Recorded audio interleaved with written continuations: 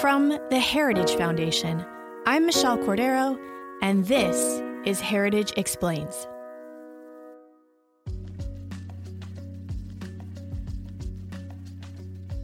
Home to House Speaker Nancy Pelosi's congressional district, San Francisco is reliably blue in every election. In just the past year, the city's Board of Supervisors declared the National Rifle Association to be a domestic terror organization. And the school board voted to hide a mural of George Washington in one of the city's high schools. But this is the norm for San Francisco, who in the past decade has also banned fast food restaurants from including toys with most children's meals, prohibited city-funded travel by local employees to 22 pro-life states, and raised the minimum wage from $9.79 to $15.59 an hour. And last month, President Donald Trump tweeted that San Francisco has rapidly become one of the worst anywhere in the United States when it comes to homelessness and crime. The homeless situation is so bad that there are maps dedicated to alerting the public about where there's human feces or needles on the street. The conditions in Nancy Pelosi's once great city of San Francisco are deplorable. They're deplorable. Kate Trinko, editor-in-chief of The Daily Signal, Heritage's multimedia news organization, grew up in the Bay Area and decided to see if the situation was really that bad and report on her findings. Kate's article inspired this week's episode, and after this short break, we'll chat with her about what San Francisco streets are really like. Also, I wanted to take a brief moment and ask you, if you like what you're hearing, subscribe to us wherever you listen to podcasts. We're on all of the podcast apps. You can also find full episodes on YouTube, Instagram, and Facebook. Share us with your friends. It really does help. Overwhelmed by the 24/7 news cycle? Looking for a way to keep up with the news that matters? The Daily Signal podcast brings you the top news of the day, plus interviews with lawmakers, authors, Heritage Foundation experts, and more on the most important policy debates in America today. If you're a conservative who wants to be on top of the news, check out the Daily Signal podcast, available every weekday morning. Hi, Kate. Hey, Michelle. Okay, so you're from the Bay Area in San Francisco, and when you were home visiting your family for Christmas, you went into the city to see if it was really that bad as far as the homeless situation. Where did you start, and what did you see? So I actually started in the shopping district, the Union Square neighborhood of San Francisco. And that's because that's where I'd always, for the most part, gotten off as a kid. Like, I loved the glamour of there's an 8-story Macy's, and that was so much fun growing up. So I went the traditional route. And Union Square itself, there were definitely some businesses that had, available for lease signs, more empty spaces than I was used to seeing. But overall, it was sort of its normal self. It was decorated for Christmas, had Macy's is still there, yada, yada. And then I went a few blocks over to the part of town that growing up, I'd always been told, don't venture into the Tenderloin. This is the bad part of town. Just don't get into there. And this time I deliberately headed there. And, when you're 32, your parents chill out a little bit about where you're allowed to go. Were you like, see you later, Mom, Dad, Yeah. Here's where I'm going. Yeah, it was weird to return home after a day of work. Yeah. But anyway, and the Tenderloin, for various complicated policy reasons, is the neighborhood where homelessness is the worst. And there, it immediately had a feel that was unlike really any major city I've ever been to or lived in. And there were tents all over the sidewalks. Like, there were never tents on both sides of the street. There was always one unobstructed sidewalk path. But there would be, I think, as many as, 8 tents up in a row. And then there'd kind of be like trash and belongings on the other side. And sometimes it was a very narrow walkway, frankly, if you were trying to get through it. Because I was like trying to observe, but I also didn't want to disturb anything. And, I wasn't frankly sure in what state. There's a lot of drug use going on in San Francisco, and I didn't know where people's minds were at, let's say. So that to me was, just imagine, more tents than you see in a camping site. Yeah, so the Tenderloin district, are there businesses? Are they residents? Like, what is going on next to the tents? So San Francisco in general is different than a lot of big cities in that there are not a ton of high rises, and this probably contributes to the high housing policies. So unlike the shopping district, the Tenderloin tends to be more mom and pop type businesses. Nothing that I recall really recognizing, not really any chains, just sort of a mixture of smaller shops, apartments, people live there. So it's a quietish neighborhood for a big city, I guess you could say. You know, there was a park. There was a park on one corner, a police station, but it's still not somewhere you'd expect to see this. Yeah, and in your article on the Daily Signal, you also posted photos that you took yourself. And there was a photo of a 24-hour restroom. I've never seen anything like this. It's not a porta potty, but it's not super huge either. Why are these freestanding restrooms there? Are they all over the city or are they just in the Tenderloin area? Yeah, so it came about because San Francisco has a real problem, and sorry, listeners, this is kind of gross, but with human feces being on sidewalks. Wow. And that to me is kind of crazy. And again, I just want to take a step back here. I've lived in New York. I've worked in Washington, D.C. I've been to plenty of other big cities. I have never in my life seen an instance of human feces, and even in a big city. This is just not something you encounter. But San Francisco has such a prevalent problem that people call this number 311. They track it. They ask people to remove it. And what San Francisco did is they had so many reports of this, thousands of them. They have an actual number for people to call to report. Not just poop, but like anything that isn't an emergency that you need city services. Okay. But they specifically track calls like this. And there's literally thousands in the Tenderloin neighborhood every year. And so what the city did was they looked at where is the problem worse. I mean, this is such a terrible crown to win, I guess you could put it. And the Tenderloin neighborhood, and I believe south of Market was the other one, had some of the worst spots. And so they decided they were going to build 3 24/7 bathrooms, and 2 of them I visited. I didn't actually go in. I'm not a germphobe, but I'm enough of a germphobe that I was like, this is too much. And they have 1 to 2 attendants there, 24 hours a day. The reason for that, according to a San Francisco Chronicle columnist, was that they want to avoid vandalism. They don't want them used for prostitution. They don't want drug deals. They want them used as bathrooms. Ooh. So they've got the attendants there to keep them clean, but also presumably to call the police or do something if they start noticing other activity taking place. And yeah, they were not huge. They looked, I think they weren't small. I mean, they're on a city corner. It's just a weird thing to see. And they also, they advertise on them like, oh, hey, 24-hour bathroom. And you can also dispose of your needles that you've been using for drugs and your pet waste.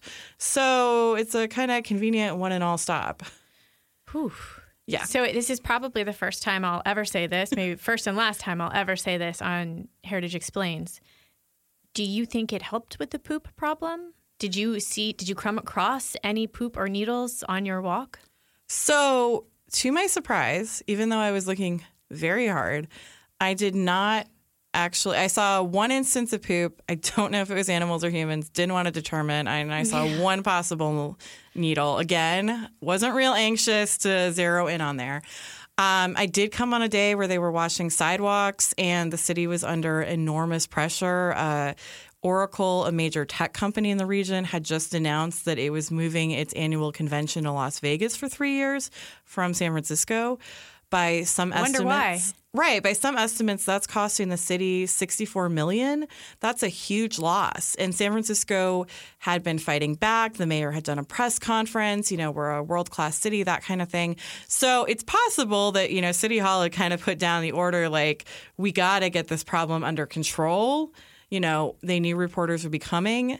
But overall, in terms of your question, it appears the bathrooms are working insofar as the city is looking into expanding the program.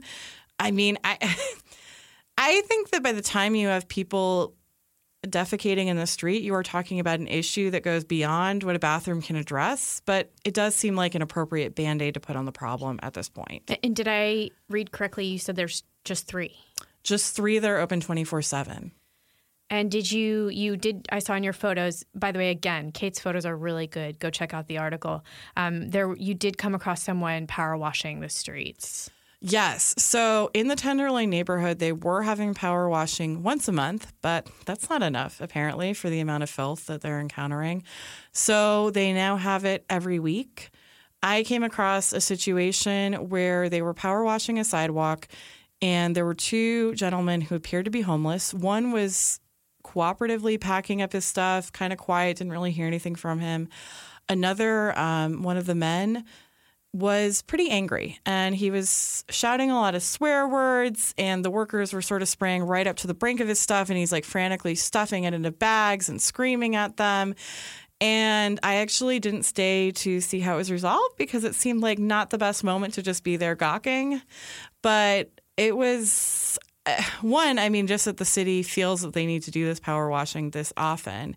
And two, I think homelessness, and I get into this in the piece, it's a very complicated thing. It's often driven by mental health issues, by addiction, all kinds of things. And I'm not going to claim to have a perfect idea of where personal responsibility, begins and ends and where we should be helping.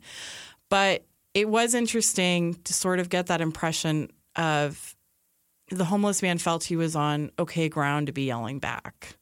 And that, along with the tents that weren't going anywhere right by a police station, really showed me that despite the fact that the city, I believe in 2016, passed a voter ordinance that said, hey, you can't have tents on the sidewalk, it doesn't appear to be being enforced. So I agree with you, too. I don't want it at all to seem like we're being flippant about homelessness. I have a friend who suffers from mental illness and is homeless, so I have direct understanding of what it's like for that person and being empathetic towards those people. Did you see anybody doing anything to help? So one place I went to that I really liked was this church in the Tenderloin neighborhood of San Francisco called St. Boniface's. It's an old Catholic church, gorgeous, high ceilings, art everywhere. And what they do is they take 2/3 of the church, it's a large church, and they allow the homeless to sleep there every weekday from 6 a.m. on. And then every day around noon, they have a mass, and they ask people who are coming to the mass to sit in the first third of the church. And the idea is, one, they're trying to promote, they said, community, recognizing the homeless as part of our larger community. And then two, just giving them a place to sleep that is not cold. And that was something that was really nice to see. I spoke to an employee of the nonprofit over there, and I think the thing that was kind of disheartening is there are not simple answers. He talked about trying to help people when they're in a position where they want help and they have, I think his phrase was fire in the belly. Like they have to want this for themselves. And it's really hard, he indicated, to help them get out of it and do anything besides, again, I think sort of these Band-Aid things like giving them somewhere warm to sleep until they reach that point. But, at the same time, it was good they had a place to sleep. I think it was kind of sobering. Especially when I'm home at Christmas, I can be, I guess, a little bit of a diva. It's sort of like I miss my bed. I don't love, sharing rooms again. And my dad and I have a long feud over what temperature the house should be set at. And then, I was watching all these people who were sound asleep on these wooden pews, no padding, no anything. And that was a really sobering reminder of, this would be a really terrible night's sleep for me. And apparently for them, it's good enough. Yeah, that really does put things into perspective. I can imagine even more so around the holidays. Kate, in conclusion, what did you see that surprised you the most? So I think the thing that negatively surprised me was just how bad the Tenderloin was. And I sort of assumed there'd be homeless people sitting around, which is a sight that you certainly see in major cities. I was taken aback by the level of just the tents, just the permanency of that. And people know the Occupy movement, right? Mm-hmm. How would you say it compares to that? Was it as many tents just lining the sidewalk as opposed to in one big circle of land? Right. Well, the funny thing was, so Occupy, I actually interviewed people who were part of Occupy Boston back in, I think it was 2011. And they were using a park area off where Boston's train station is. And they weren't blocking sidewalks, as I recall. And I think the shocking thing about San Francisco is they're not in a park or anywhere contained. They're just on the sidewalks. So that was really surprising. I would say on a positive note, though, I had heard from, a lot of people like, oh, I would never vacation in San Francisco. I would never go there. Obviously, a lot of conventions no longer feel safe having people there. I'm a scaredy cat. I am not like some brave person. And I would say, I went to a lot of neighborhoods in San Francisco. I went to besides Union Square. I went to Pier 39. I went to Fisherman's Wharf. I went to the sort of the tech headquarters section. I went to the Mission District. I, for the most part, felt that like as long as you knew where the Tenderloin and South of Market were and stayed away from them, you were fine. There were occasional people asking for money, so I think everyone has to use their own personal discretion. But if you've wanted to go to San Francisco for years, I would say don't not go because of this. It is still a beautiful city in lots of parts. Just be savvy. Kate, thank you so much for your reporting on this. Thank you for having me. That's it for this week's episode, but Kate and I did not talk about all of the things in her reporting. For example, she visited the neighborhood where Twitter's headquarters are, and it's extremely close to the Tenderloin neighborhood she just talked about. You're going to need to see her photos to believe it. The contrast is remarkable. I'll give you a little hint. She was in a food cafeteria that offered a separate menu for caviar. She also talked to Uber and Lyft drivers that also had some interesting insights. The link to her article is in our show notes. I'm also going to drop a link to the Daily Signals podcast that talked about this subject as well. Shoot me an email. Let me know if there are topics you want to dive into at managingeditor@heritage.org. Tim will be back with a new episode next week. Heritage Explains is produced by Michelle Cordero and Tim Desher, with editing by Thalia Rampersad.